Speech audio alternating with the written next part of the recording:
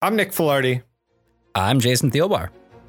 Welcome to the world's second finest podcast.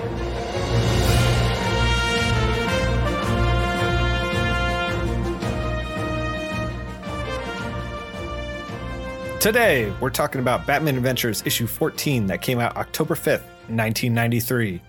Robin keeps Gotham safe while Batman was off in Paris having a romantic tryst. See? You don't even need Batman. Jason, real quick, what'd you think? What'd you think of Batman Adventures 14? I thought it was great. I had sleigh bells just playing in my head. Not the like instrument sleigh bells, but you know the indie rock band sleigh bells that's super loud and fuzzed out. This is not the holiday issue. This is not the Christmas issue. The one with oh yeah, shit, it's not. Wow. Did you read the Christmas issue? No. I read the one with Robin and the ventriloquist, and he's back from college, and yeah. In my mind, wow. In your mind, it was a holiday issue? Man, what a week. What a week, kids. Okay. What a week we've been having here at World's Second Finest, kids. All right, Jason, here's the thing. And I know I'm putting you on the spot here. I don't really have when we were doing Knightfall, we did Knightfall. But now it's Knightquest, the crusade. And I don't have a catchy hook for it or anything. Do you have something in your pocket? You got something you're ready to go? What vibe do you think Knightquest has? What was the name of that video game series? I think it was a original PlayStation series. Abe's Odyssey. What was the actual? Oddworld. Oddworld. Yeah. This is like Batworld, Jean Paul's Odyssey Crusade. That's how you feel? That's how I feel about it. I don't know if I can turn that into a catchy hook to introduce our Knightquest books, but we'll table that discussion for now. We'll figure out something for the next pod. How about that? Listen. If they want to title this frickin' arc or whatever the hell it is they're calling it, Knightquest, the Crusade, the whatever, like they're already giving me a song, like a prog rock song title. Okay, I can't really be pithy it does have with a prog rock. Does have a prog rock vibe. Yeah. Okay. Shadow of the Bat 19 and 20 were on stands. Written by Alan Grant and drawn by Vince Giordano. Why is it double shipping? Because it's Knightquest. No numbers, but it has the Knightquest, the Crusade banner. Kicks off with Big Mike's birthday. Now you might think Big Mike is a big guy, but here's the thing. He's just a little guy. And it's his birthday. Just a little guy. He's a little friend. He's just a little crime friend. little crime boss friend. Big Mike stays profitable and safe by doing organized crime, but just like a little bit of organized crime as a treat to stay off of Batman's radar. During the party, who should jump out of the cake but the tallyman? The tallyman is kind of like if Slenderman had a tall top hat, a thing for frilly dress, a chain wallet, and then 2 automatic submachine guns. Yeah. Tallyman was hired to collect a debt from Big Mike and his brother. He kills Big Mike and the rest of the party and then goes to find his brother. Meanwhile, John Paul Batman is in a sensory deprivation tank. He's all like, who am I? What's my purpose? Why is the Order of St. Dumas creating a vast empire in the shadows of untold riches that needs me as a killing machine? And he's like, have you ever just looked at your hands? My hands can touch anything but themselves. While Jean Paul is in the tank, Big Mike's brother Johnny gets the drop on him, or so he thinks. Jean Paul turns the tables on them by setting it up like he's in one tank, but then he's actually in another tank. So he gets out of the second tank, beats up Johnny and his goons, puts them in the tank. Tallyman catches up with them after Jean Paul leaves and murders them. Tallyman then fights Batman in a construction site because, of course, we get an origin for Tallyman that's kind of boring and not worth getting into. They fight almost to a stalemate. Both are exhausted. Jean Paul Batman says, I'm not your puny Batman. I'm the punishing angel Azrael, the harbinger of death. And the program says to kill Tallyman, but Jean Paul resists his Azrael programming and lets him live. Bullock picks up Tallyman. Jean-Paul Batman drives home. Jason, what did you think of Shadow and the Bat 19 and 20? Okay, so most people, I would imagine, have a favorite fast food, right? Like, Sure. My favorite fast food is like living on the East Coast. The best like fast food burgers I can get are like Five Guys. So like, Five Guys, my favorite fast food. It's not like ever the best burger, Sure. But like it's good, and like you don't always feel the best about it afterwards. I like that you're kicking off this review with putting Five Guys on notice. Put them on the list of enemies. Five Guys, we're coming after you. No, because here's my point. Because I do love Five Guys, or like the microwave burritos I love is like my favorite like lazy food, right? Okay, but I know they're not the best for me, and I know they don't taste even that good. But I love them so much. Sure. And this is the way I feel about these Shadow of the Bat issues. That like there's just the nostalgia factor of like this like really clunky kind of like dark backgrounds for everybody, and then there's this great. Now this is going to sound like a backhanded compliment, but I promise you it's not. The artwork has this great like, hey, the kids really like Jay Lee style. I want to be like Jay Lee circa the 90s, like Jay Lee, like Hellshock. Remember Hellshock? This does feel like a backhanded compliment. Jason and I won't stand for it.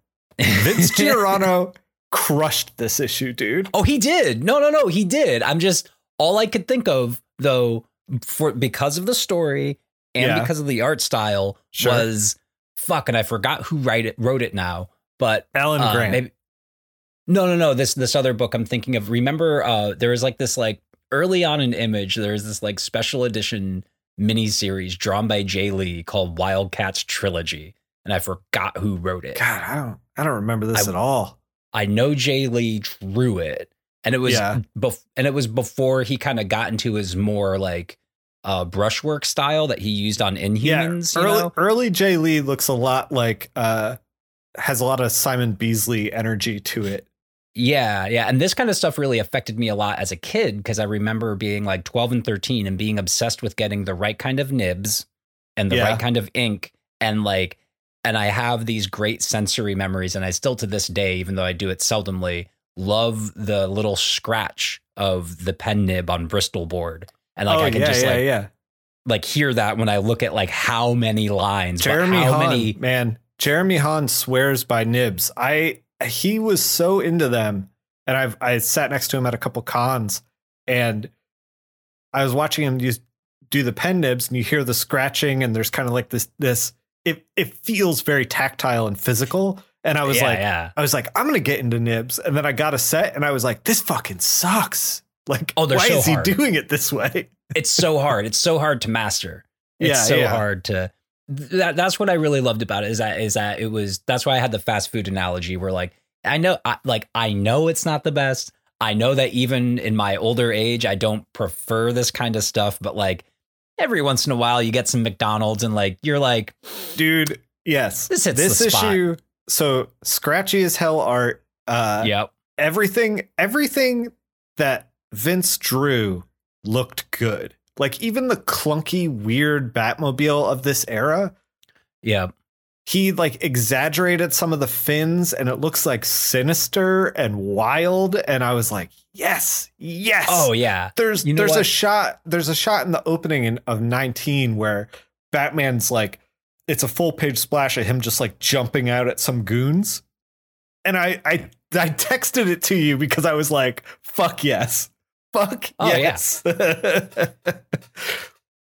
We talked about Batman 500 and how you were like, oh, I wish it was like a little bit stronger of an artist or you were talking about Mignola. I was like, I wish it went the other way and was a little more 90s. I wish they got Vince to do Batman 500. I feel like it would have really, really sung.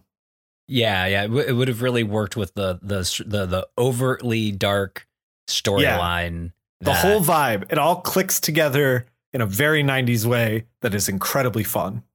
Yeah, it reminds me of recently, like, so I have some friends who are like really into professional wrestling, Sure. And the way like a lot of people, like especially a lot of like adults who are really, really into, maybe I shouldn't qualify it as that, but like a lot of people who are really into professional wrestling, like everybody knows it's a show, right? And everybody knows that the storylines are mostly silly and that the acting that they do in it isn't even really that good, but they fucking love it anyway because it's just like opera, you know, it's so over the top. It's just fun.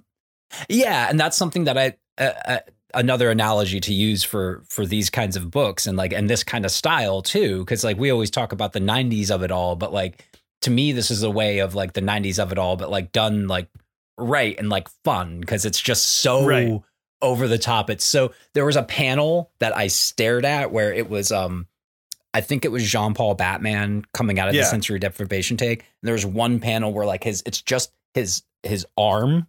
Like just this, like, in the foreground, he's arm. like climbing out. Right. Yeah, and he's dripping with water.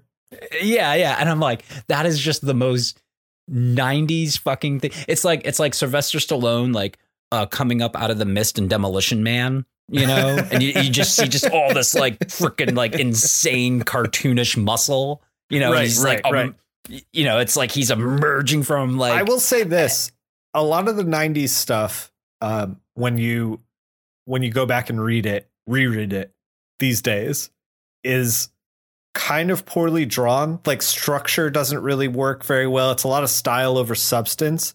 And I never got that vibe in both of these issues from Vince. Like, I feel like the art it was very 90s. It was very scratchy. It was very stylized, but it all felt like there was structure there. There was good, solid cartooning underneath it.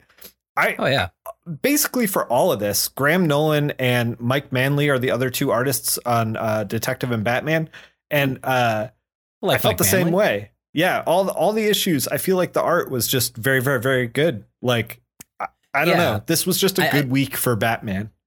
I think there's, you know, I really haven't thought about it until just you bringing it up of the over stylized, like maybe from like a draft person perspective, the art isn't as like solid as like some more modern day artwork can be.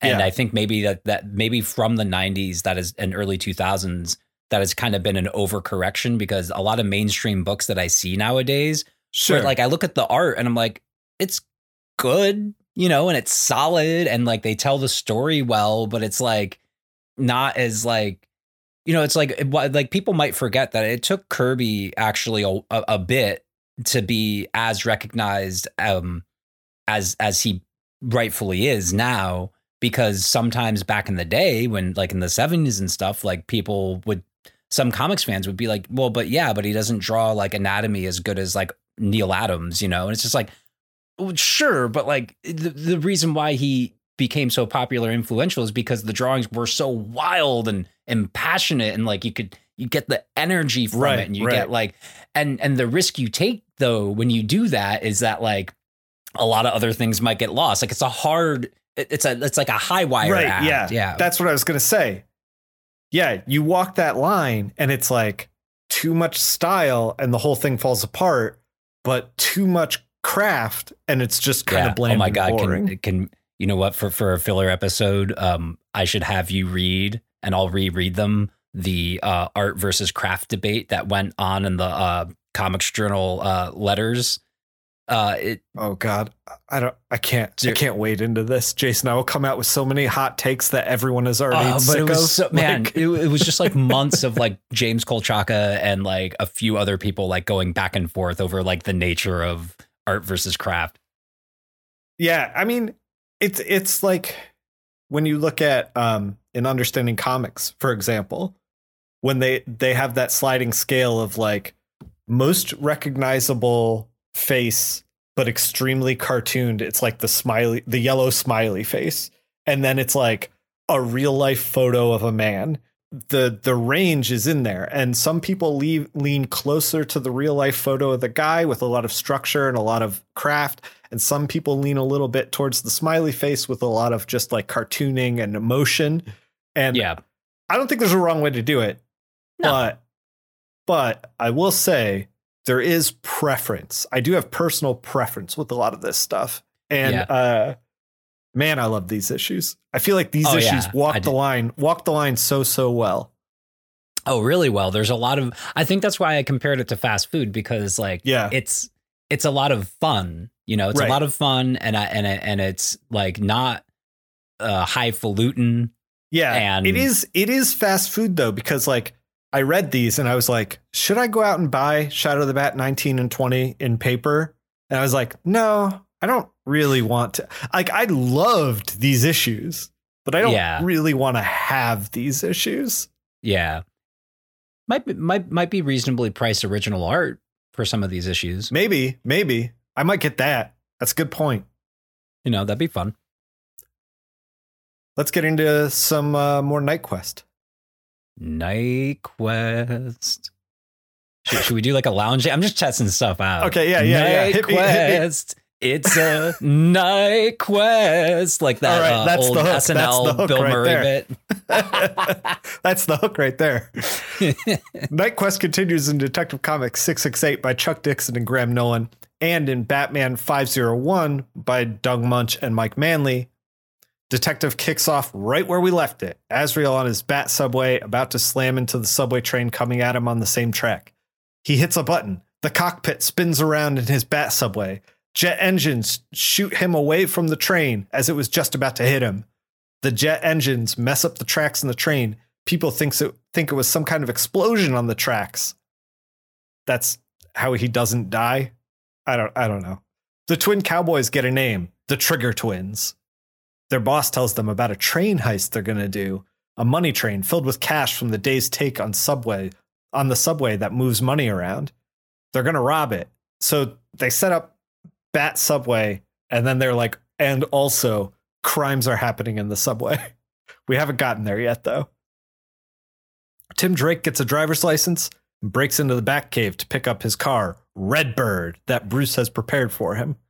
Jean-Paul Batman catches him in the cave and full on tries to murder him. The issue ends with Robin being held by the throat as Jean-Paul Batman screams, "They will fear me as they have never feared him." You know, a thing that someone totally normal does. Yeah. I say that all the time. I mean, mostly to my cat, but It continues in Robin #1. Please care about Robin. Jason, did you read Robin #1? I did not. So I read it. Basically, Azrael just comes to his senses and just lets him go. Robin takes the car out and then he hides it in a barn. And then it's just like Tim Drake going to school and being Tim Drake. And, you know, like, I don't know. It was fine. It was fine. Yeah. Like I understand it's still Comics Code era, but like, and it's still Batman regardless, but like, have like Jean-Paul Batman, like, break Tim's arm or something like that. You know what I mean? Like, because there's been a few times now. For blood. Well, it's just that like there's no stakes, because there's been a few times now where like he's like the system or the program, whatever, takes over and he's about to do something bad to Tim, but then always stops short. And it's like, well, now you set the precedent that he's pretty much always going to stop short, because Robin stopped short for the tallyman too. Yeah, that's how I get that, because like, you know, Batman's not supposed to kill, but like, you know, with Robin, you know, it's like, I understand the plot armor of like, of course you don't want this new Batman to kill Robin. That's just be needless and silly. Sure. But like, I don't know, like break his fucking nose or something. Dude, like, could you imagine if Azrael killed a Robin in this? That would have been sick. That would have been so good. Well, and it would have been out of nowhere. It would have been a really impactful issue. But anyway, that doesn't happen. Yeah. Tim gets away. He's doing his own thing. So 501 picks up with Jean-Paul Batman seeing a vision of Saint Dumas in the Batcave. Dumas is all like, "Everyone assassins in my name, but no one asks me what I think about that. Atone for it and become a protector, like some sort of Batman type character." Jean-Paul busts up a couple of mob guys, hitting a rival mob boss named Mercanti. He puts Mercanti in his pocket as an informant, you know, actual detective work. Robin shows up in the cave again after, for reasons. I don't know. He's just there basically to say that he doesn't like what John Paul is doing. And then John Paul Batman don't care. Jason, John Paul Batman don't care. John Paul Batman don't give a fuck. Gordon chastises John Paul Batman because he kicked the crap out of Bane, but they can't really make a case against him. But here's the thing. John Paul Batman don't care. Mercantes hires Mekros, a high-tech armored assassin. He enters the room full of mob bosses and he says, "Only the Phoenix survives chaos." And then one of the mobsters is like, "Look at this freak, will ya?" It's fantastic. Pitch perfect. Mekros kills a rival mob boss that tried to kill Mercante. Jean-Paul Batman visits Mercante looking for information afterwards. Mercantos tries to snipe Batman from a nearby rooftop. Jean-Paul Batman dodges the bullet. The bullet kills Mercante. He still has Jean-Paul Batman in his sights. Next issue, Phoenix in Chaos. So Jean-Paul Batman's dealing with some armored idiot that's like a one-off character. I don't know if this dude ever comes back or was ever pulled from anything. He's just kind of there. You know, I understand that they don't have a copyright on like the word Phoenix, but like if you're going to put Phoenix in Chaos in a fucking comic book and I'm not going to see Jean Grey or even just like a whisper of Madeline Pryor, like, come on, what are you even doing here? You know? What'd you think? What'd you think of Batman and Detective? Well, I missed this. I missed the second one. I missed the one where. Oh, you missed Mekros. Yes, I missed Mekros. Yeah, that's the one that I missed. But honestly, like it doesn't like. I don't know. Like it's drawn well. I would go back and read it before you read the new stuff. And we're gonna get a fight with Mekros or whatever his name is. It's Mekros. We're going to get a fight with him in the next issue. So, you know, you might want to go back and read it. And Mike Manley does the art and he does a really good job. I feel like the colorist kind of didn't know how to approach a lot of what Mike was doing because he was doing a lot of like splatter and they were going in and coloring the splatter and it just didn't quite work right. And I could tell that from looking at the issue that the black and whites probably look really great. But the color just, limited tool set. We've talked about this before. Limited tool set. You kind of locked into whatever, I don't know. It is what it is. Comics of the time. Yeah. I just had a thought though, that like, I don't know if I've mentioned this on the show before, but up until we started this show, I really, for probably the last, like, I want to say mostly 20-ish years, almost little less than 20 years, have really been like pulled away from monthly reading of books. Like I think the last series I collected monthly was either, as it came out, was either Preacher or Transmetropolitan. Oh man, it has been a minute for you, huh? Yeah. So like, I just haven't, like, with the exception like of a few scattered runs of stuff that you've done. Especially earlier in your career, I put like, anything that came out, I just like, pick it appreciate it with your name on it. But like, yeah, I haven't. And I think that like, and I'm trying to think to myself of like, because the thought I just had was, oh, maybe this issue's a little less, or like this issue's better, or that issue's. I'm like, oh, well, yeah, when you're reading like an issue a week, or like when there's 12 issues that constitute anywhere between 22 to up to 30 pages, like stretching it for this time. Sure. Like, yeah, they're not all going to be hits. Like it's rare that it's rare that a band makes an album with 12 songs where they're, it's like, that's a masterpiece where 12 songs are all like, right. So like, I think I'm starting to shift my kind of view of some of these things, because I had gotten so used to like, even if it's just a trade paperback of a collected thing of like issues coming out, like I have a complete story, of it. So like I can have a better, instead of just like, you're thinking of it more as like this I like this trade paperback, rather than thinking I like each individual issue kind of thing. Yeah. It's like I love the the Grant Morrison Animal Man, their famous Animal Man story, but like I wasn't reading that book as it came out. Like I wasn't buying that in the late 80s, early 90s when that was coming out. So like I didn't experience like it as, oh, this part of the story is a little weak. Like if I thought a part of the story was a little weak, it's like it's over in 40 pages. You're on to the next thing.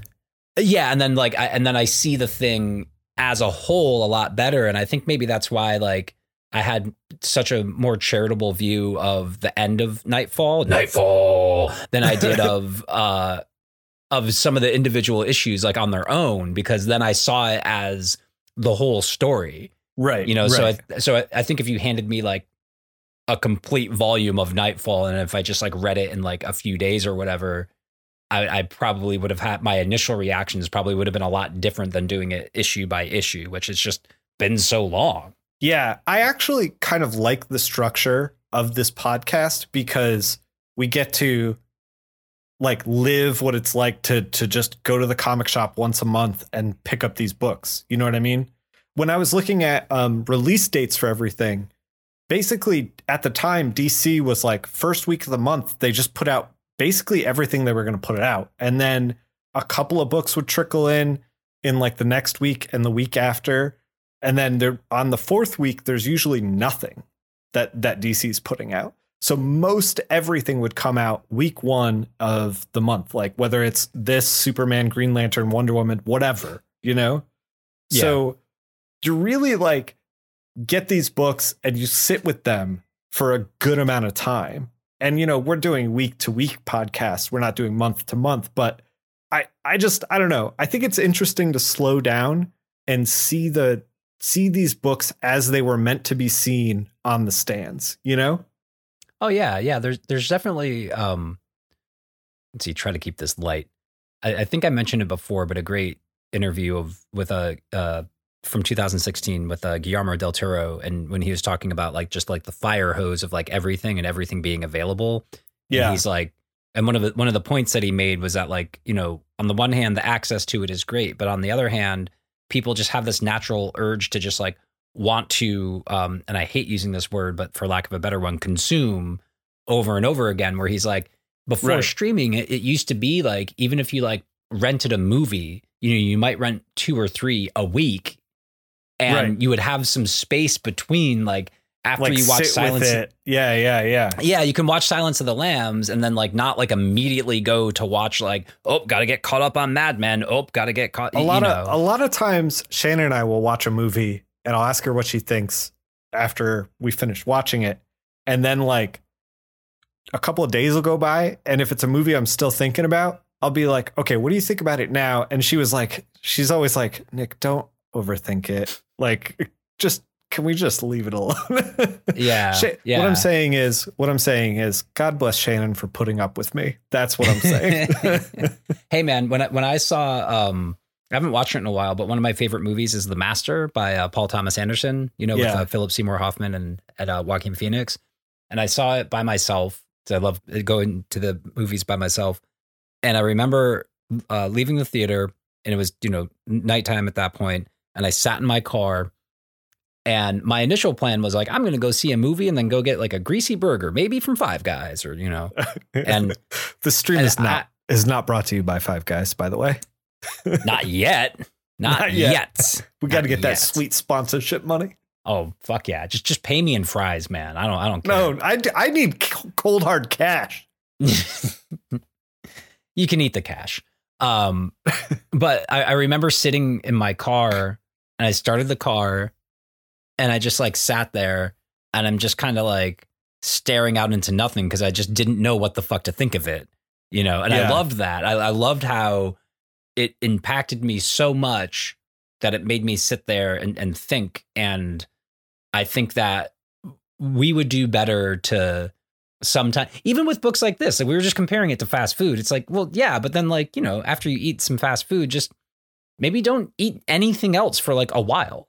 Even if it's good, even if it's like organic vegetables, like, no. So you're telling me, if I may, you're telling me that Detective Comics 668 by Chuck Dixon and Graham Nolan hit you the same way that Paul Thomas Anderson movies do.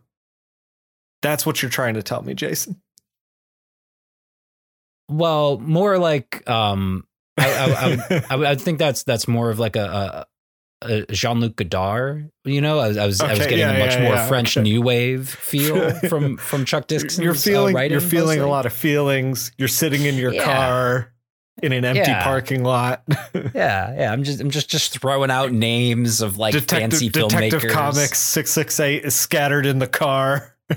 I have the Charlie Day red string, the Pepe Silva. You know, I have a bunch of fan theories that Batman is actually off into the middle distance. I get it. I'm like, is Azrael just like, is all this just going on in the imagination of like some autistic kid? Is that what we're gonna find out? Oh no. I hope not. I hope it doesn't end that way. I hope it ends with a dead Robin. That's what I hope it ends with. In the mind of an autistic child, so it never really happened, or maybe it did, but you don't know. That was a that was a Saint Elsewhere reference in case anybody else doesn't know. Jason, we got a lot of pod to do. Let's keep it moving. Let's talk about Batman Adventures issue 14. It's the same team as the previous issue, but I made a mistake last pod, Jason, and I'm owning up to it. That's on me. All right, Scott Peterson has an assistant, Darren Vincenzo. Also, we've lost the Starburst Win a Piece of Art logo on the cover and now have a nicer looking header at the top of the issue instead. It's kind of like the Knightquest headers, and it just says, you know, win a piece of Batman art. It looks a little better. It does, but I do kind of like, you know, it's like our oft talked about favorite one of our favorite Twitter accounts, the spinner rack. You know, sure. I do love when they post like iconic covers of like, again, like Dark Phoenix of like Scott Summers holding a dead Jean Grey. And then across the top, like 3/4 inches is win a new Raleigh bicycle. Find out inside how. Like, I'm like, I kind of, I'm just happy they cleaned up the logo design a little bit because it was kind of getting out of control. Yeah, I am too. But never forget where comic books came from. OK, they came from the fucking trash, and we should embrace that more often. Yes, man. They can. Yes, comic books can rise to a high level. Trash behind me. You should see it. It's those things are so beautiful, and I love them. But yeah, not to get too far off on. Batman Adventures 14 had the same freelancers. All the freelancers remain the same. Kelly Puckett writing, Mike Parobeck penciling, Rick Burchett inking, Rick Taylor coloring, Tim Harkins lettering. We have Robin kicking a goon in the face on the cover. The goon is in front of just an absolute pile of TNT. What do you think, Jason? Like 80 sticks of dynamite there? Oh, yeah. And we have the ventriloquist and Scarface in the background. Scarface, the little puppet, has his hands on the plunger for the TNT. Looks like they're about to murder a Robin. I'm on pins and needles. Let's see if it happens. I love the ventriloquist as a villain. Oh, I've always... I know. You're on record for loving the ventriloquist. The ventriloquist, by the way, he's a literal ventriloquist who has a puppet. Scarface is really the bad guy. The ventriloquist is fine. Yeah. He's a normal human being. Well, as normal as a ventriloquist can be in real life. Yeah. Yeah. See, I like this ventriloquist. Almost every other ventriloquist, though, no. Like, you know, like if Batman was real, he would, by all rights, no one would arrest him if he beat the shit out of Jeff Dunham. It's just all I'm saying. Yeah, you're not pro Jeff Dunham. You're pro this particular ventriloquist with this particular doll. Yes, this one and only situation. Sure. Very specific. You know. Yes. Yeah. The issue kicks off with some goons trying to rough up a guy at a bakery for protection money. He's running a kind of like bakery deli kind of thing going on. Robin comes in, kicks the big goon in the head. We get Public Enemy, Act 1, Breakout. So this is going to make more sense. These G's, we speculated in the previous pod. I don't think this made it into the pod, but we speculated Public Enemy, gonna have a dog in it, gonna have a pug. No pug shows up. No pug. Sorry to disappoint. And I just want to mention, like, opening up with like one of my favorite lines in this whole issue was the goon. Wonderful goons in this book, by the way. Some Dick Tracy level goons. Loving it. Also, love the line, "I'm trying to run a protection racket over here." And it's like no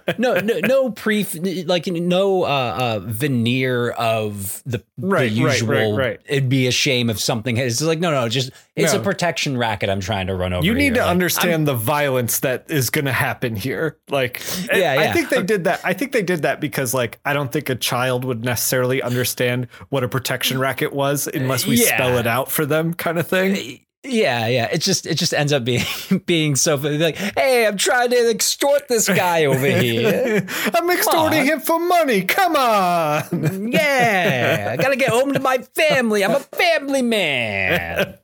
So we have Public Enemy, Act 1, Greek out. Robin, I believe. Greek out. I don't know. Out, like freak out, but Greek. It's EA. It's not. No, I know, but his F's turn into G's. I think is the ventriloquist F's. Yes, we'll get to it. We'll get to it. We'll get into it. Robin kicks one of the goons in the head. He mops him up. Some good action from Mike Parobeck. I noticed that Mike has started to kind of like not really draw a lot of noses on people and is very, very close to the we talked about the spectrum of cartooning earlier, where it's like craft and of like full photorealism of a man's face and then the sticker of the smiley face. Mike Parobeck sometimes goes real close to that sticker. Yeah, I think they're obviously could probably have like many long conversations with artists on this and their different opinions, but like it's funny how, especially in comic books, it can be a page to page or even sometimes like panel to panel thing of like how much of a nose should go on this face, right? You know, because you might read it as like, actually, this, for whatever reason, this works better if I give him just a little boop of a nose. Yeah, Mike. It seems the further back in the distance the characters are on the panel, Mike will, the smaller and smaller the nose gets, to the point where sometimes he just doesn't even draw a nose. He's just like dots, mouth, done. Yeah, you know what else is supposed to be there, guys. Let your brain figure it out. Yep, exactly. You don't even look there. Don't even look there. Yeah. Great action scenes. Yeah. Great action scenes. Throws the gun at one of the back of their heads. He's tumbling towards you in the panel. It's so it works really well. Robin is like, call the police, mop these guys up. And the store clerk's like, Robin, boy wonder, you saved my store. Hey, you hungry? I got a nice what is it? Capicola. Get a capicola. It's only racist towards Italians, so it's okay. Oh my God, Jason, you can't put that vibe out there. What? Although I do send a lot of Italian memes to a friend of mine every time I come across one. Anyway, hey, listen, as an average white guy in America, with my mom's side of the family being Sicilian, this is the one thing I'm going to take and say, I can say that. Okay. Do you want me to hit you with an Italian meme real quick? Fuck yeah. I saw this one. Somebody had photoshopped Twix Italian. I don't know if you've seen this, where you open the package and instead of it being Twix, it's just 2 mozzarella sticks. It's very good. It's very good. It's so dumb. I love it. Anyway, Robin gets to the Batcave. He's on his bike, which looks rad. Way better than the Red Robin car that was in the regular Batman continuity. I did not like that Redbird car, by the way. We didn't talk about it, but it's just basically like a wedge, but then it has green glass over it and it's bright red. I'm like, this car is hideous. Anyway. Yeah. Comes in the motorcycle. It looks like the motorcycle from the show. It's very cool. Alfred's like, sandwiches and tea before you retire. Robin's like, thanks, Alfred, but picked up something on the way home. So he definitely partook of that Italian man's food. So Robin is kind of in this spot where he is trying to fill in for Batman while Batman's off in Paris in the previous issue. So he's going over files and, he's like, Alfred, leave me alone. I'm going to work a little bit as Robin tonight. And he's like, oh, okay. All right. He's like, you're not going to head back to college. He's like, no. And we go to Arkham Asylum, lightning in the distance, all super dramatic. And then we get, I could feel it. A tiny hand bursting from the earth with a raggedy spoon. There's been a prison break, Jason. And we have Scarface, the doll, on the end of the arm. And he's like, I'm free. I'm free. They ain't guilt the cage that can hold Scarface. Lightning in the background. So dramatic. And then you turn the page and then he's like, in very tiny text, he's like, wait a minute. Because they're still on the Arkham grounds. They're like 10 feet from the gate. They didn't dig far enough. One of the reasons why I love the ventriloquist is that for as like dark as it can kind of get with the whole like split personality and the quote unquote dummy not wanting to do these bad things, it is so like Warner Brothers level Bugs Bunny cartoon every other time. And it's just so great. It's great. Yeah, there's definitely a light and dark aspect to the ventriloquist where it's like, oh, this man has a split personality and his personality's picking on him in the shape of the Scarface doll. But also, this is just a lot of goofy fun. Just a lot of goofy fun. Yeah. It's just it's so silly. And man, like Mike Parbeck's comedic timing and the way he draws these things very, and very the good. presentation of it is just so so spot on. And I always appreciate a really, really good gag because it can sometimes, I think, be way harder to pull off than people think. Sure. Someone might think of like their favorite Calvin and Hobbes or Peanut strip. It's like, no. There's a reason why like those guys are masters, because they made it look easy and it's freaking not easy. Yeah. Yeah. You want to get into Act 2? Act 2, the Grinks jog, which, probably the Brinks job, shows the opening at a bank. And then right away, just straight into the bank, we have Scarface with a bunch of, again, just beautiful Dick Tracy level goons. Oh, yeah. I think one even almost exactly cribbed with the cigarette hanging out of the corner of his mouth and the yellow hat. Huge Dick Tracy vibes. Yeah. That one might actually just be like a homage to, and Scarface trying to tell everybody with his speech impediment that this is a bank robbery and be all tough.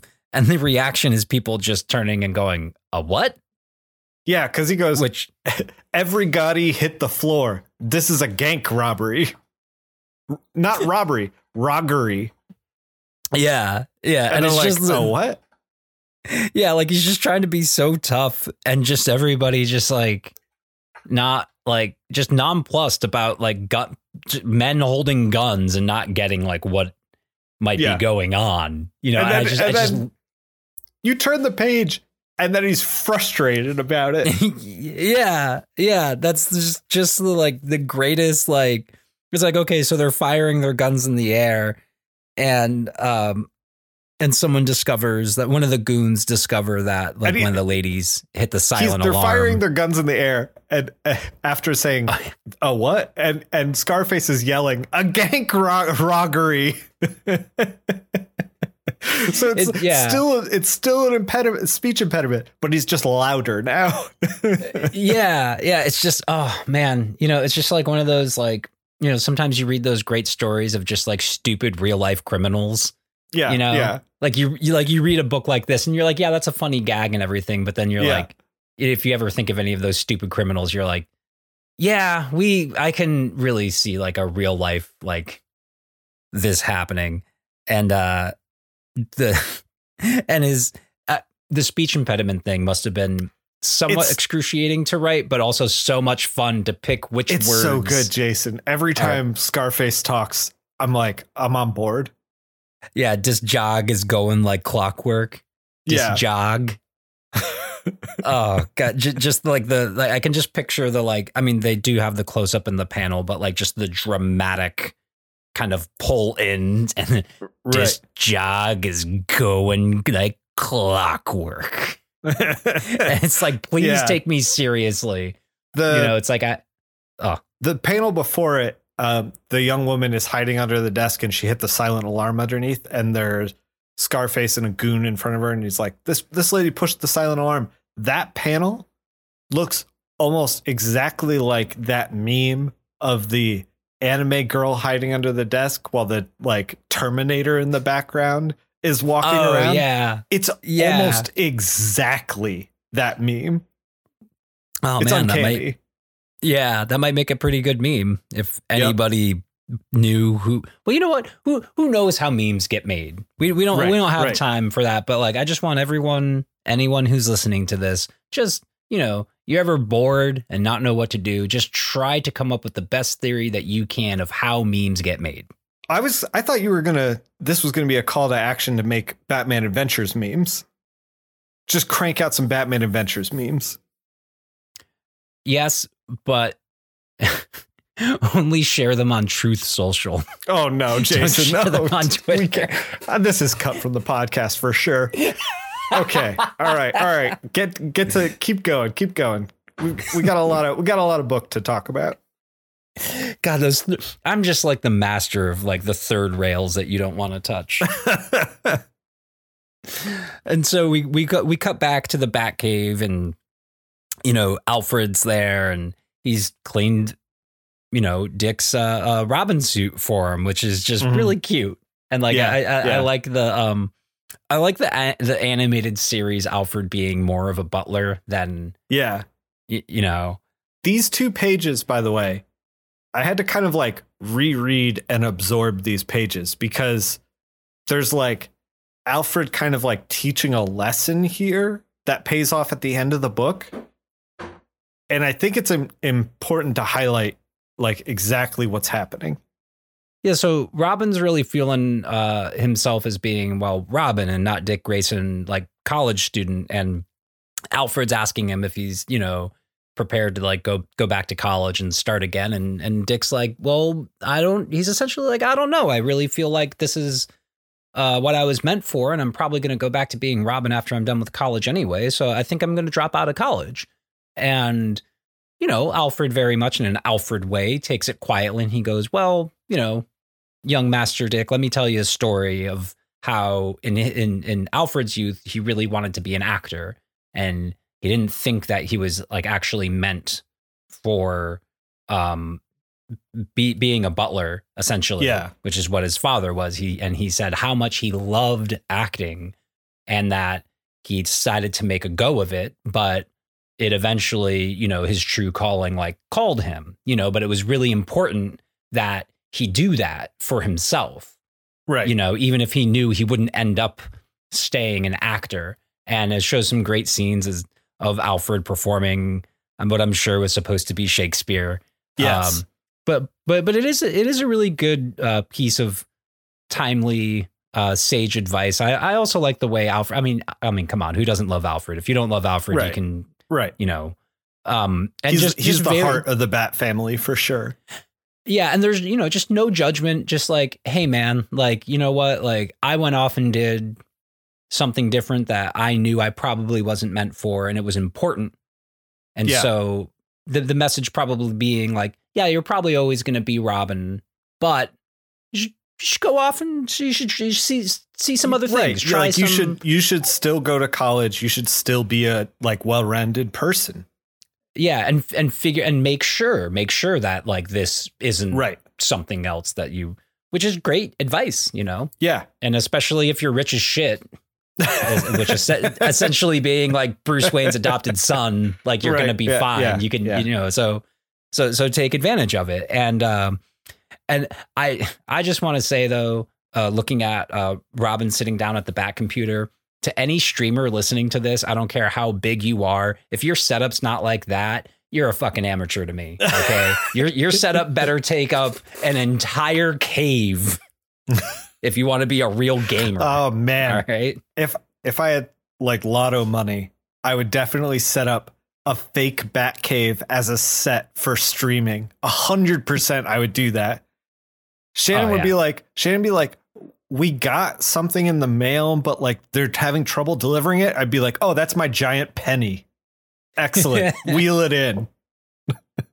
I got this T-Rex off Nick Cage real cheap.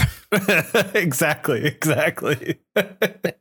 He can't stop buying them, and he thinks he's gonna flip them one day, but maybe you know what? He did because I bought it like a sucker.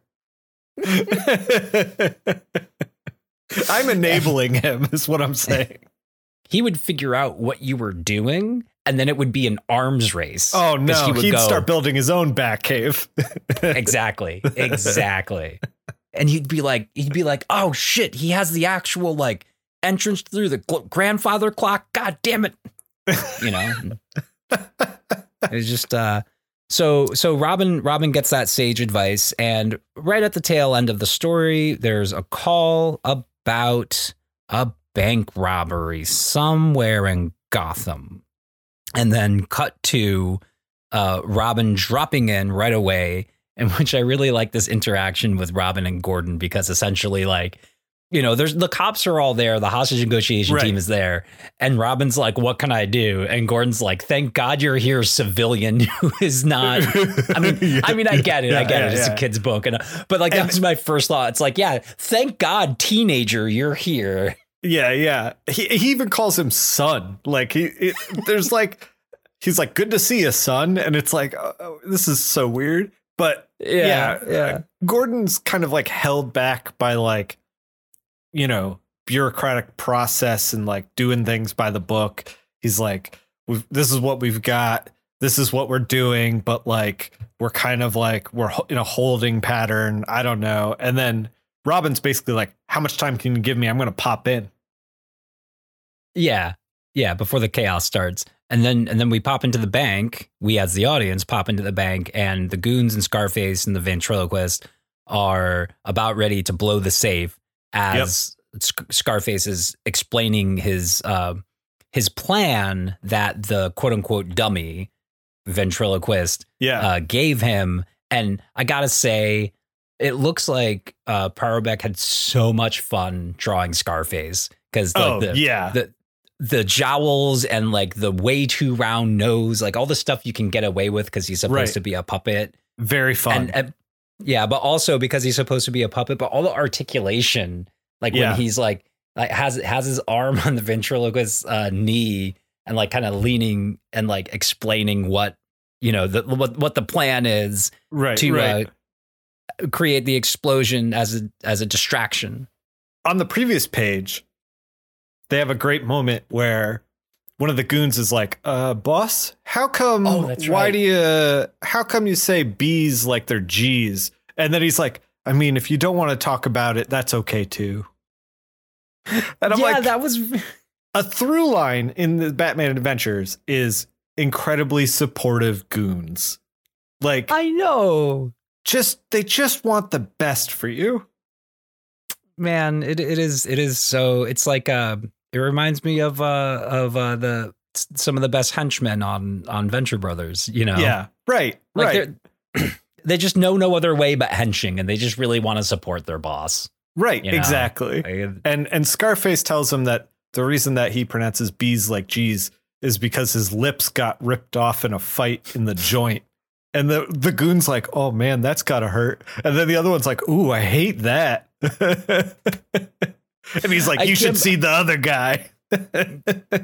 Well, it's what is it? Gut, you should see the other guy. Yeah. Gut, you should see, like, he ain't even gack on solid foods yet. Yeah. Thank you for rating me in on that, because I can't believe that totally slipped my mind. Like one of like the funniest running gags of it's an excellent of this series so far. Yeah, it's just so good.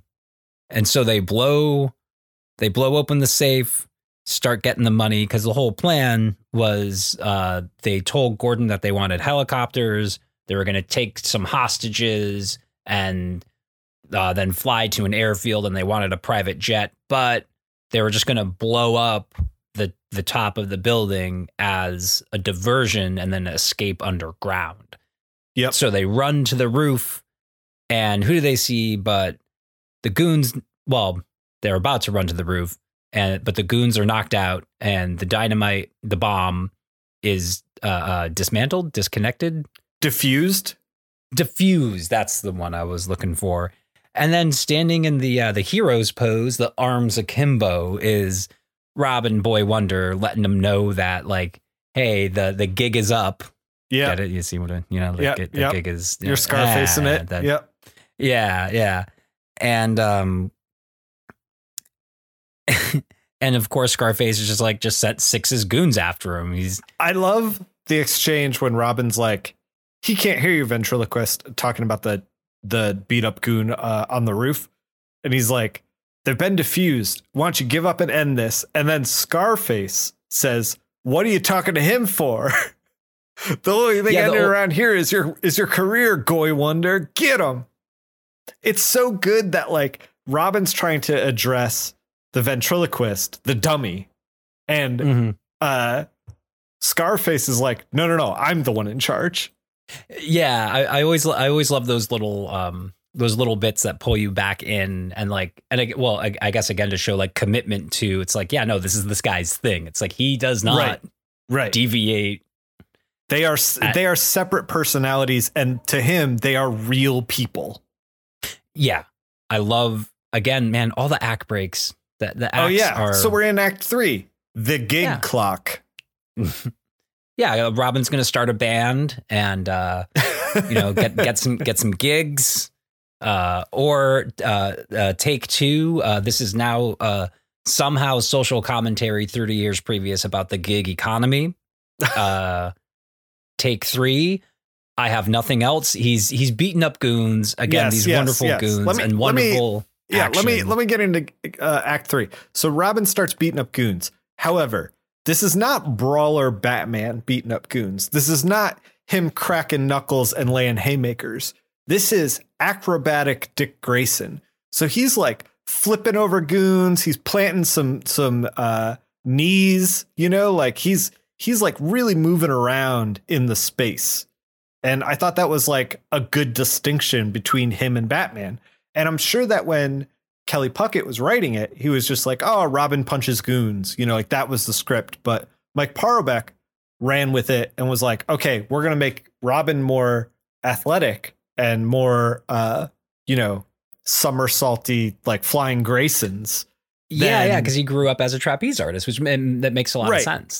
Then we're going to do haymakers from Batman. And I think this like moment underscores a point that like a lot of on Twitter, on the Hell site, there's an exchange that comes around of like writers v artists, like who does it better. And it's like, you are getting both voices simultaneously in a comic. There is no writer v artist. There is just the comic, and they both create it, Yeah. Stop trying to split up the collective, man. Like, it's a team sport, Right. Like, exactly.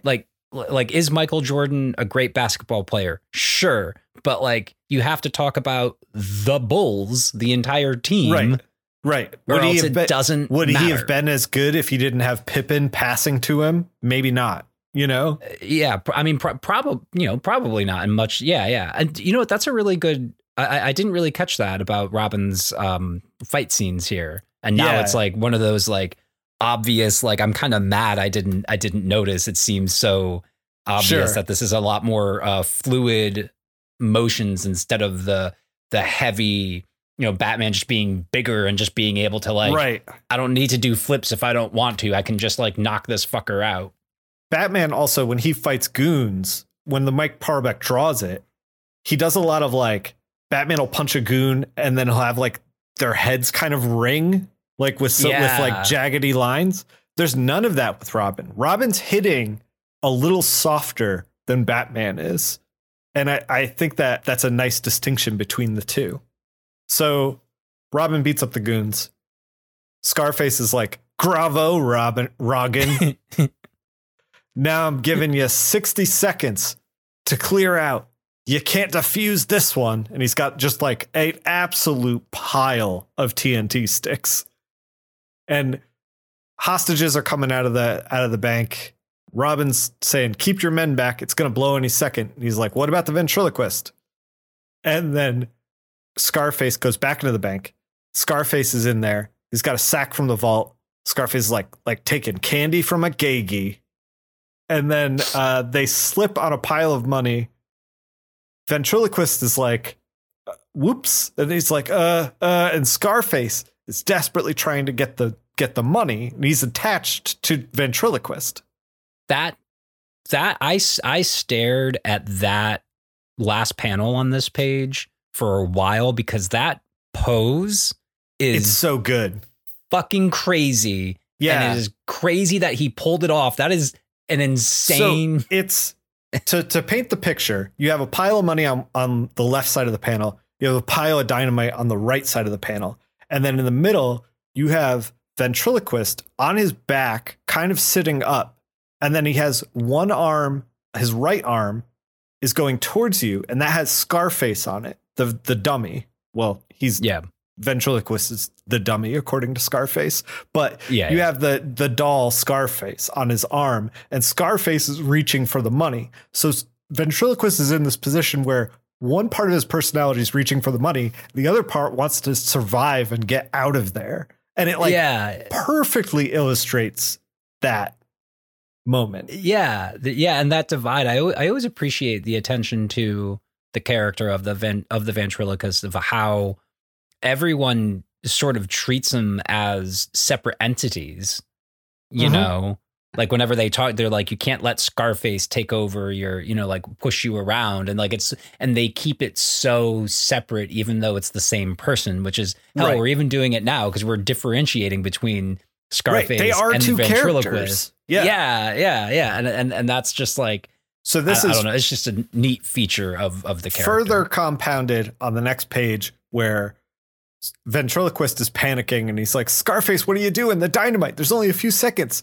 And then Scarface is like, mustn't black out. And ventriloquist is like, Scarface, please. And Robin's like, ventriloquist, just leave him. Like, get out of there.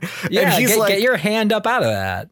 Yeah. And he's like, I can't, like they are one person. So Robin grapples ventriloquist's legs, yanks him out of there right as the explosion's happening with such force that he actually ends up leaving Scarface behind, I guess, because after the explosion of the bank, Scarface's face gets like dropped out of there with debris.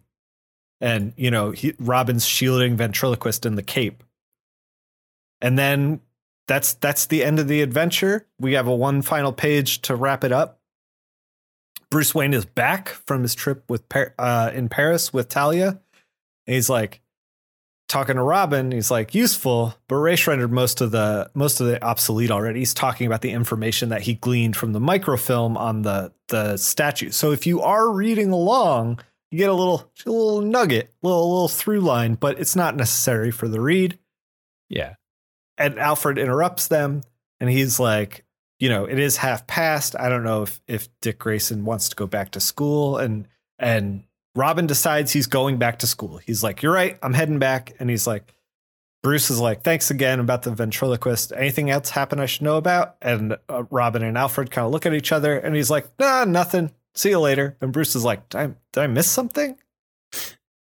I really absolutely loved the 50s TV era, like My Three Sons or whatever, like, freaking sitcom ending, like wrap up of like, these wild, crazy it's like, I just fought a bunch of people with guns who were trying to blow up a fucking building. And it's like, so there, Dick, how'd you do with my time away? I was just sitting down to have some tea in my study, and we're in our sweaters and our collared shirts while, just such a great, like, right. Well, it is the 1940s, kind of, I don't know, the vague 1940s of Batman Adventures. Yeah. It's Batman Adventures. It's like the 1940s, but like, guys, we're not racist this time. You know? That's a key point. That's a really key point.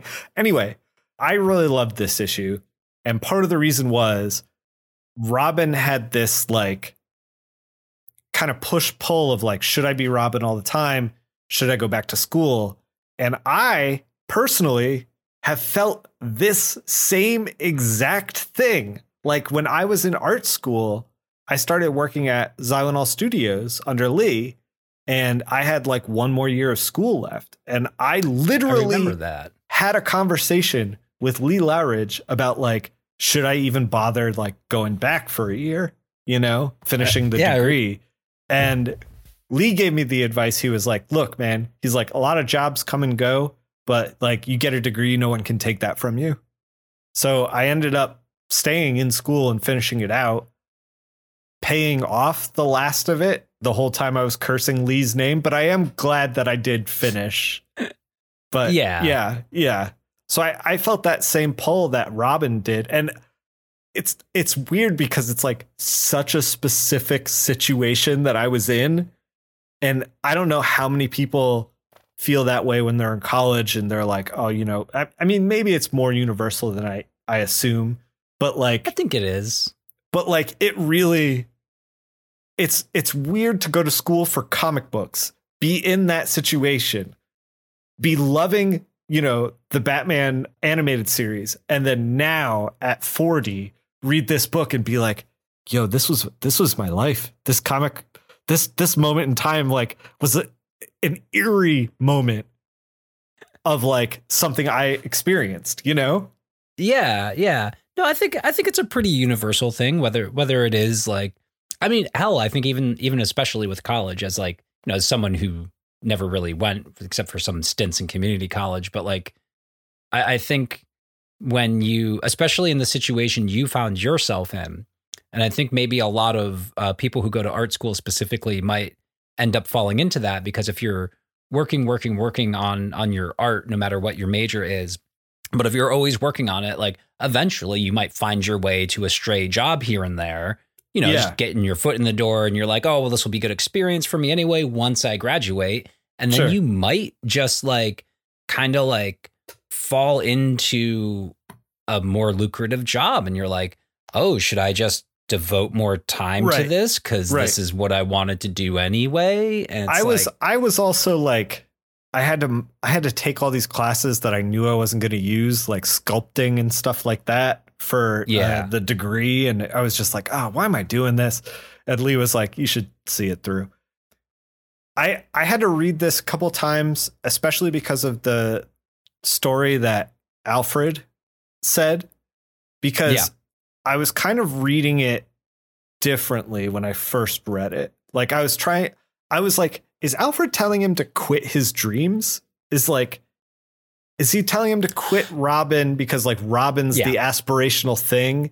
And he's like, no, that doesn't go anywhere. You should stay in college. I was like, because that's kind of a weird. And then I was like, wait, is it flipped? I was like, is Robin, is the aspirational thing college and Robin's like the fall? I was like, I don't know. It took a couple reads for me to like really parse it out. I honestly had the same reaction at very first blush, and then I stopped for a second. And I'm like, wait, no, that can't be the lesson. Give up on your dreams. Yeah. And then I was like, you think about it for another second, you're like, okay, I see what he's saying. Is that Robin will be there after college. You should just right. You know, yeah. That, well, much like like Lee said, like there'll be other jobs. Right. Yes. You know. What'd you think of the issue? Oh, so fucking good, man. I could take, like, if I was a rich man, I think I might like pay Kelly Puckett and Mike Perbrook just to like, I want Kelly Puckett to write a script, but tell him no dialogue, and just tell him to give Perbrook like as much action as he wants. And then just tell Perbrook, be like, whatever page limit. Yeah. Whatever page limit you want, I'll give you this rate, whatever. I just want to see it. Cause it's just so freaking good, man. I thought that if you were going to be a rich man, you would buy me a bat cave. I thought that's where this was going. Oh, I can do both. Okay. All right. Like, you want to hit the letters column? Yeah. Let's check out some letters. I usually reread the letters before we go live, and I did not get a chance to. Did you? I sent the letters to you. Did you take a look at them? Any of them jump out to you? Yeah, I took a look at them. I don't know if anyone like particularly jumped out at me. I did notice like a nice like. It's just so fun seeing the power that the editors have because of the original art contest. Because like they know, people are pandering. People are pandering. Yeah. Well, like they knew if they had a regular giveaway that they could get people to automatically be more nice to them. Yeah. You know, because even if someone had like a legitimate gripe, they might be like, "Yeah, I didn't like the way they portrayed whoever, but really like that original art." You know, sure.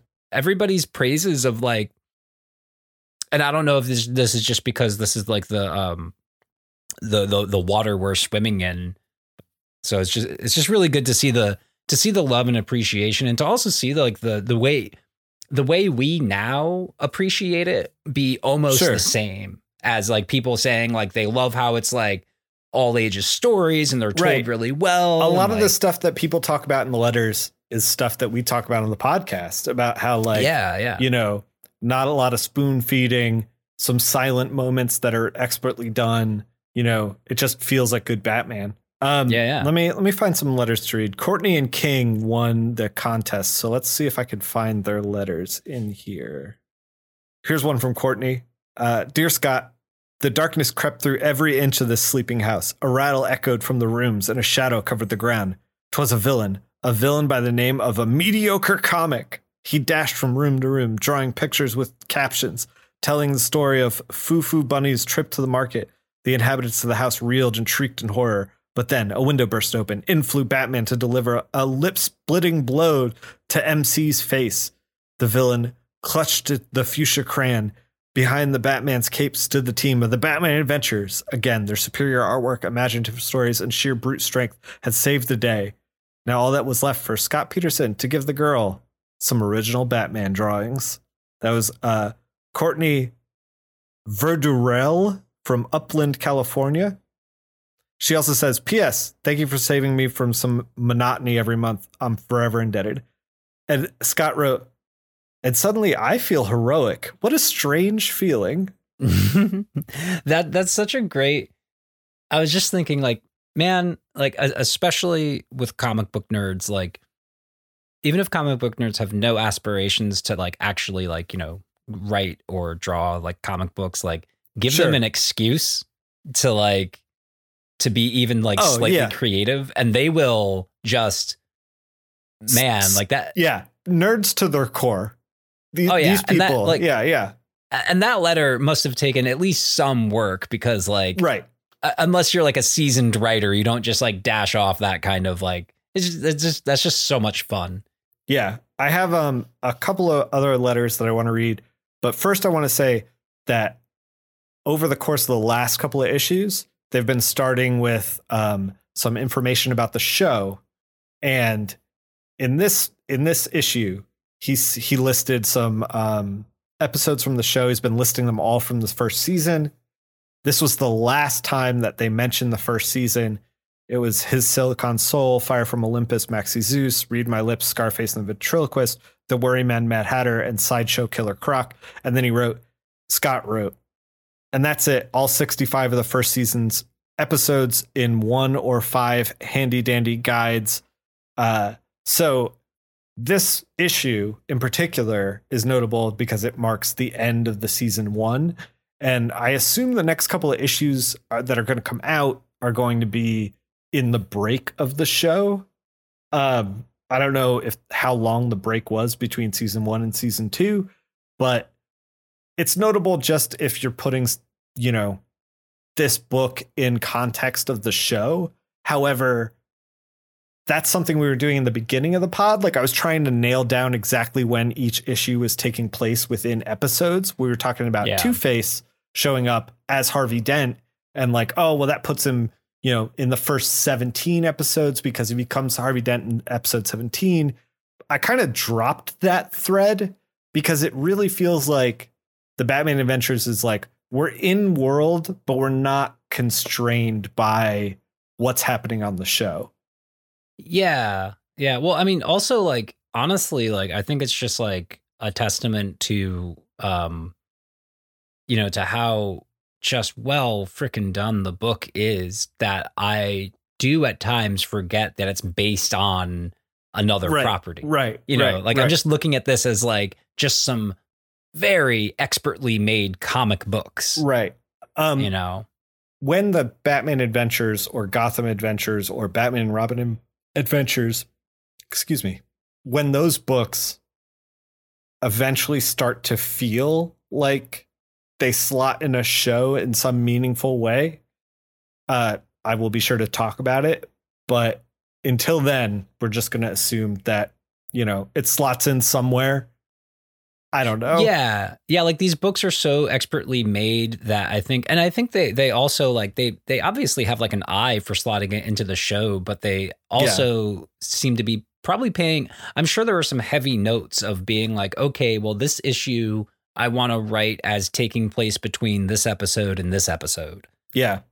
So it still feels like a part of the world, but it's just an extra, it's just a nice little like supplemental, don't have to read it. Like you said with the reference to the previous issue, how like it doesn't matter if you didn't read it, but it's a cool little thing. Like if you did, so this is like the same thing. If somebody's not watching the show for whatever reason, they can still read the book and kind of know that, but also like they know who Batman is. We're 14 issues in, and there's only been 2 books that was like a 2-parter. The Scarecrow story was like a 2-issue thing, and that one was connected. You needed them both.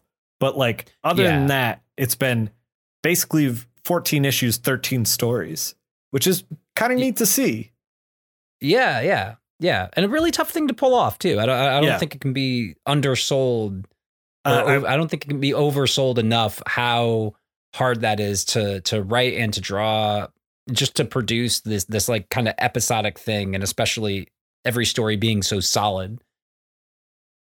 I was going to read this letter. This letter's a little long, but it goes on and on about the Professor, Mastermind, and Mr. Nice. That was the issue that had come out before this letters column. People wrote in for this letters column. So, and that's a favorite of ours. I'm assuming. I'm speaking for you, but I really like that issue. Oh yeah, that one was I should have brought that letter up because I did have some good goon appreciation. Yes, in it. In this letter, Daniel Sims writes, by the way, I recognize 3 of the Riddler stooges, but not the 4th. Who was that? Zeppo? And you were right, it was Shemp. Scott writes, nope. Ringo, the Professor, Mastermind, and especially Mr. Nice seemed to be a big hit with readers, to the point where they actually overshadowed the Riddler for some people. Ain't that the way? By the way, the 4th goon was actually Shemp. So yeah, I just wanted to confirm. Suspicions confirmed. All right, that's nice. That's nice. Let me read you a letter. Dear Bat Boys, I've been thinking, and I've come up with some reasons why I think Batman is better than cheese. Number 9, Batman doesn't get cut up by a knife. Well, most of the time. Number 8, there's no holes in Batman. Number 7, dorks like Steve don't go, got any Batman, Laura, my pet? I don't understand. That's got to be a 90s specific joke for some piece of media that I don't know. I think that's Family Matters.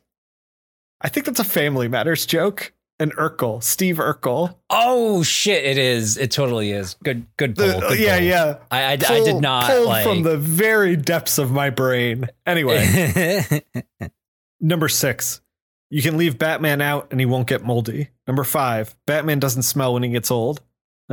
Speculative. 4, you'll never run out of Batman. 3, Batman never goes bad. 2, I like people who write Batman comics better than the people who make cheese.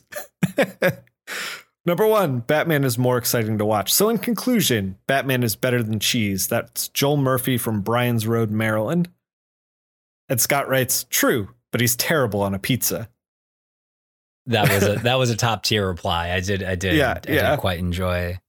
I'm trying to see if there's any. Oh, there's one other letter I wanted to read specifically because they talk about colorist and letterer, and you know I'm a slut for that. So, dear Scott, Kelly, Mike, Rix, and Tim, I just want to drop you a line and tell you how great Batman Adventures 10 was. The Riddler story was perfect.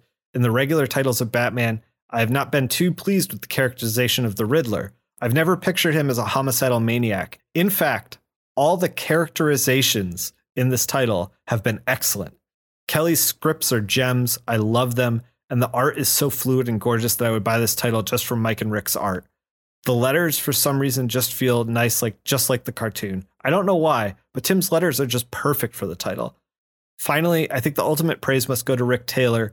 It's very, very rare that a color job of a comic grabs me. Only Richard Ory and Steve Oliff do that for me. Those are colorists of the era. Steve Oliff. Yep. Fucking love me some Steve Oliff, man. The colors perfectly accentuate the noir feeling of the show and Batman himself, and they also bring across the highlighted feel of the book. Rick is one of the top colorists in the field. Well, when I was first started reading this title, I was a little skeptical about it. And wonderfully, my doubts were allayed. In fact, this is the first comic for which I've ever bought a 2-year subscription at one time when it was time to renew. I have a lot of faith in you guys. Good luck. That was Tony Escobar Jr. in Pearsall, Texas.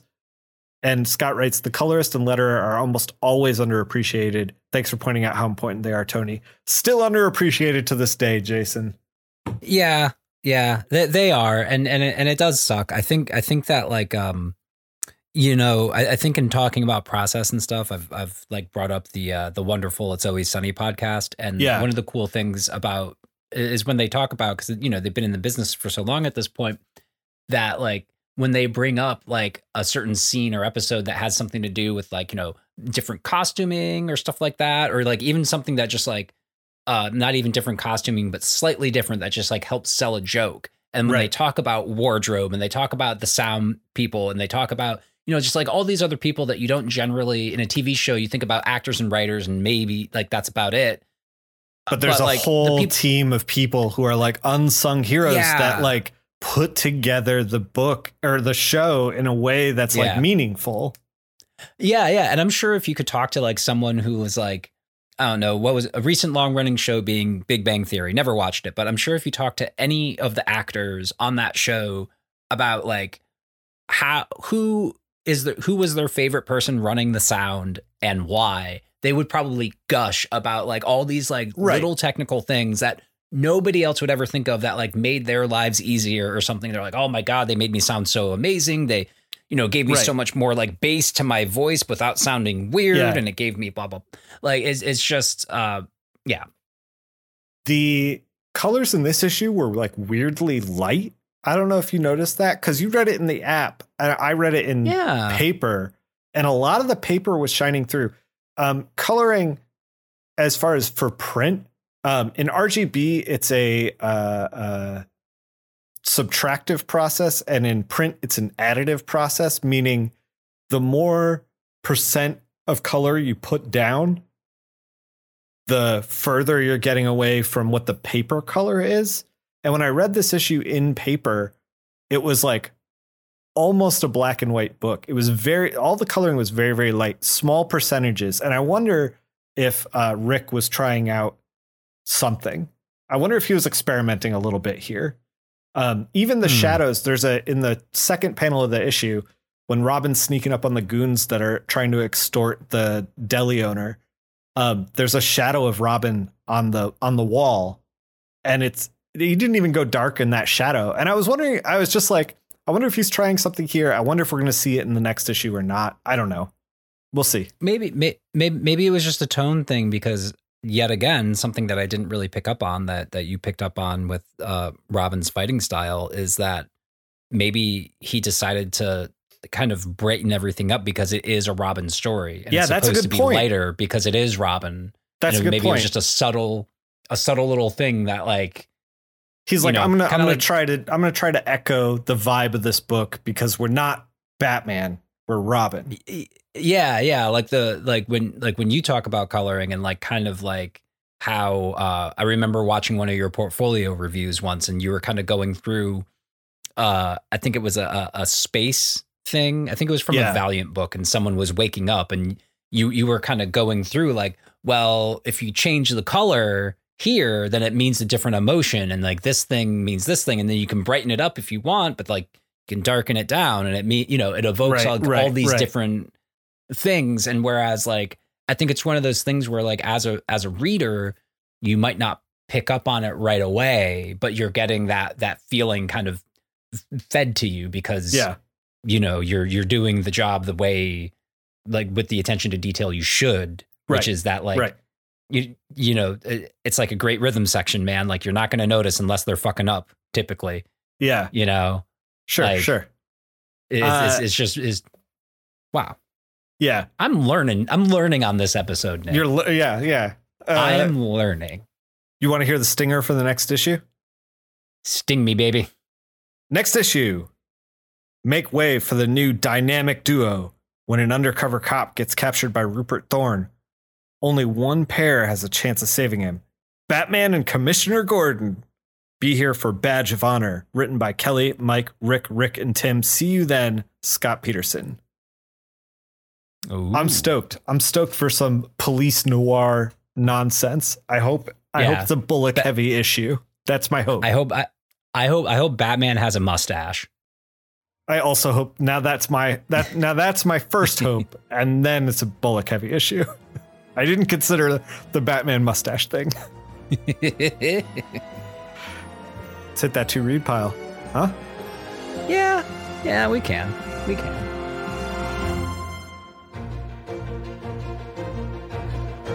All right, Jason.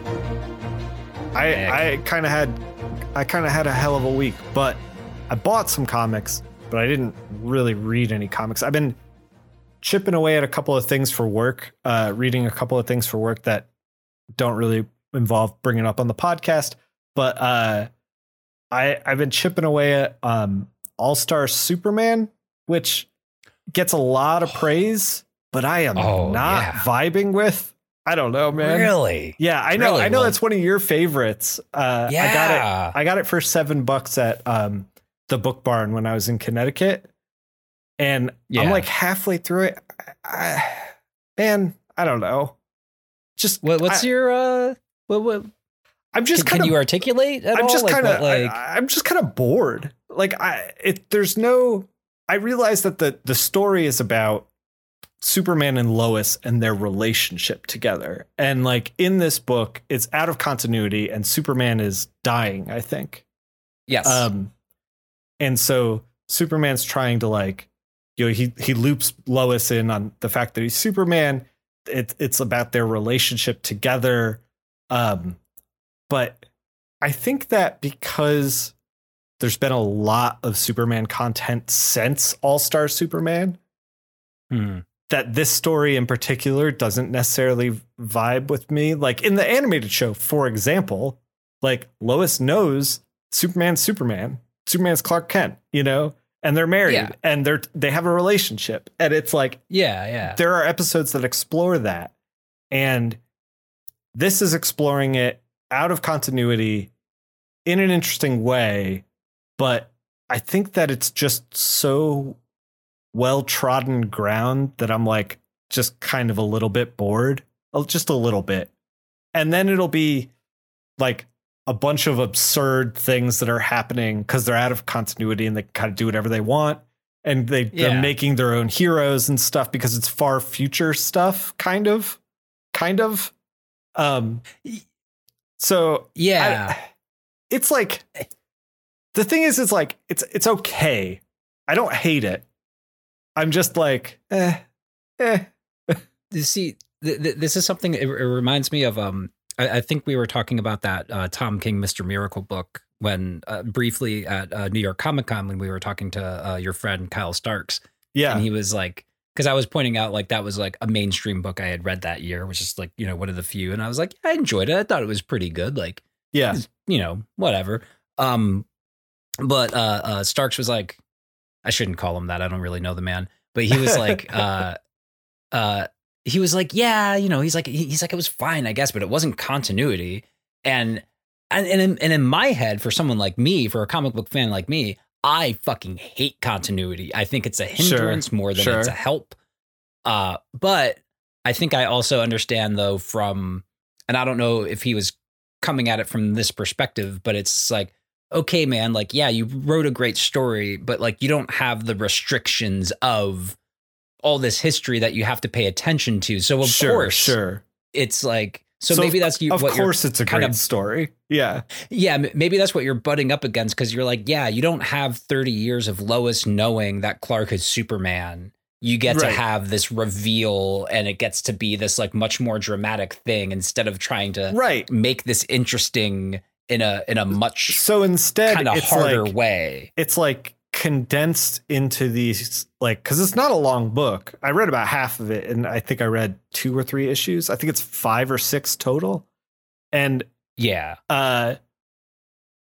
just kind of feels, I don't know, a little flatter than what I want. I want like a more robust piece out of this.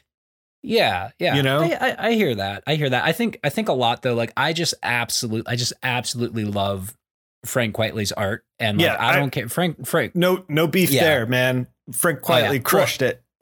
Well, and he's one of those artists where like, I don't know if you know the filmmaker Terrence Malick, but like he did like The Thin Red Line and Tree of Life. This like one of his first movies, this amazing movie Badlands with Sissy Spacek and Martin Sheen.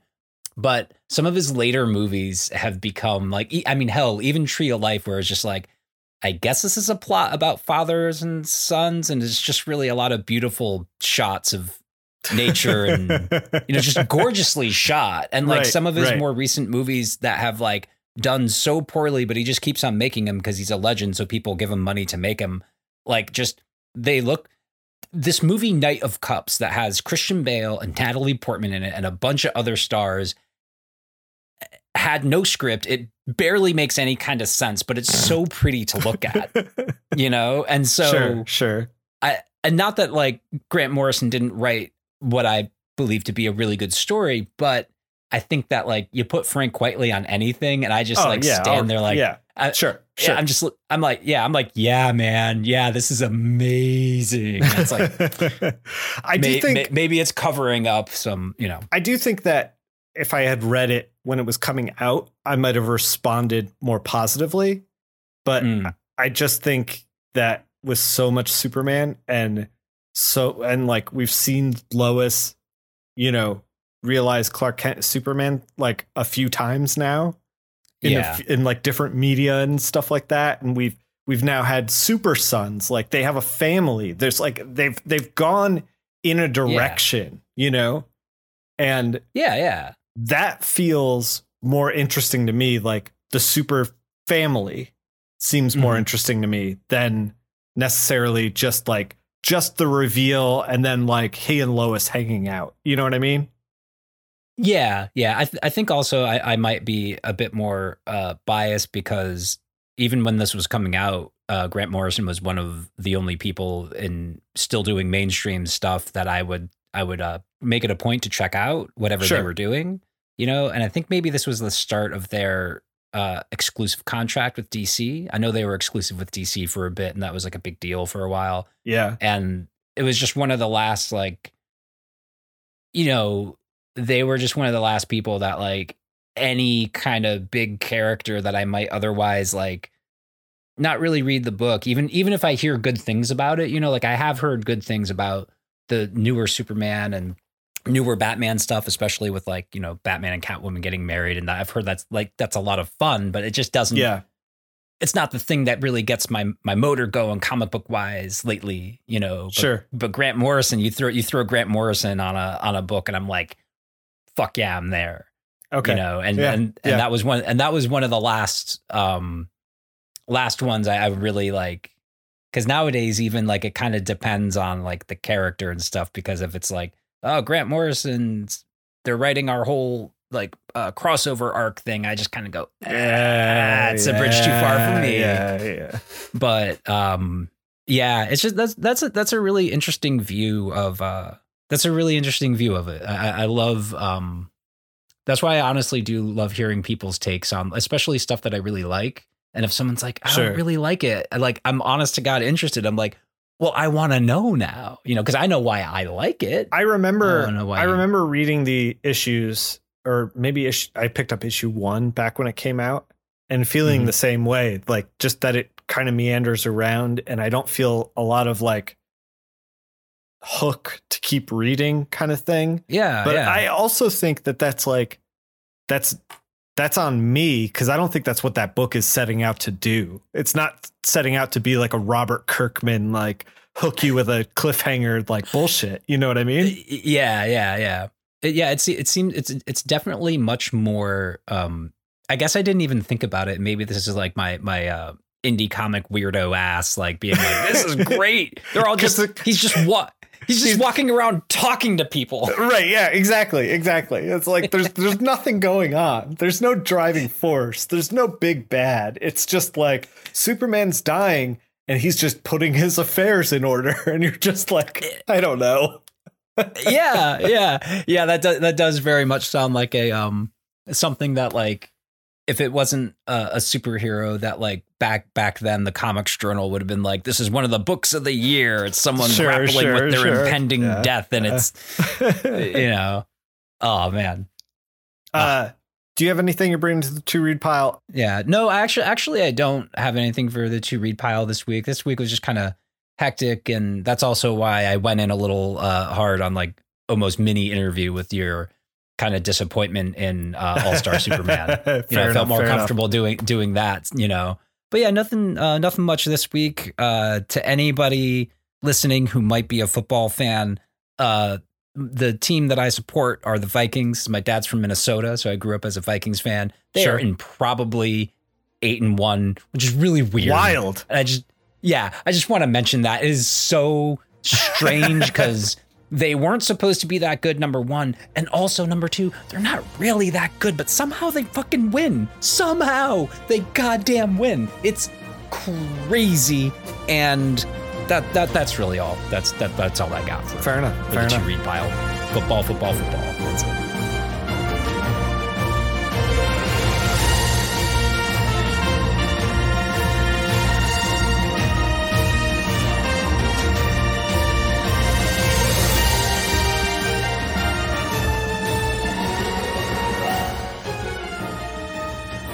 Thanks for listening. Thanks for listening, everybody. Jason, if people want to reach out and gloat when the Vikings lose, how can they get into hold of you? They can get a hold of me at King of Black Acid on Twitter, or at our show's official Twitter account, World's Second Finest. That's World's with a number 2. Yep. Finest. On the Twitter machine, that is somehow Still much more running. fun. And much more fun that it's creaky and held together with even more duct tape. Dude, yeah. Every time we promote, this is okay. Real talk for just 1 second. If Twitter goes down, I literally don't know how to promote this show. Like, we put it on Tumblr, I guess. I don't fucking know, dude. Like, I gotta blast our podcast all over like 20 Discords or something. I don't know. I'm not touching Tumblr, man, because you know how Tumblr makes me feel. Tumblr makes me feel when, like, I see, like, used to be able to see at a group of teenagers at, like, a mall when there used to be malls still, and they'd be, like, scary, even though, like, physically I'm like, I'm bigger and stronger than them. It's funny that you said scary, and I could take that 15-year-old, like, physically, but for some reason they terrify me. I feel the same way. I was going to say terrifying. Terrifying is how you feel. Yeah.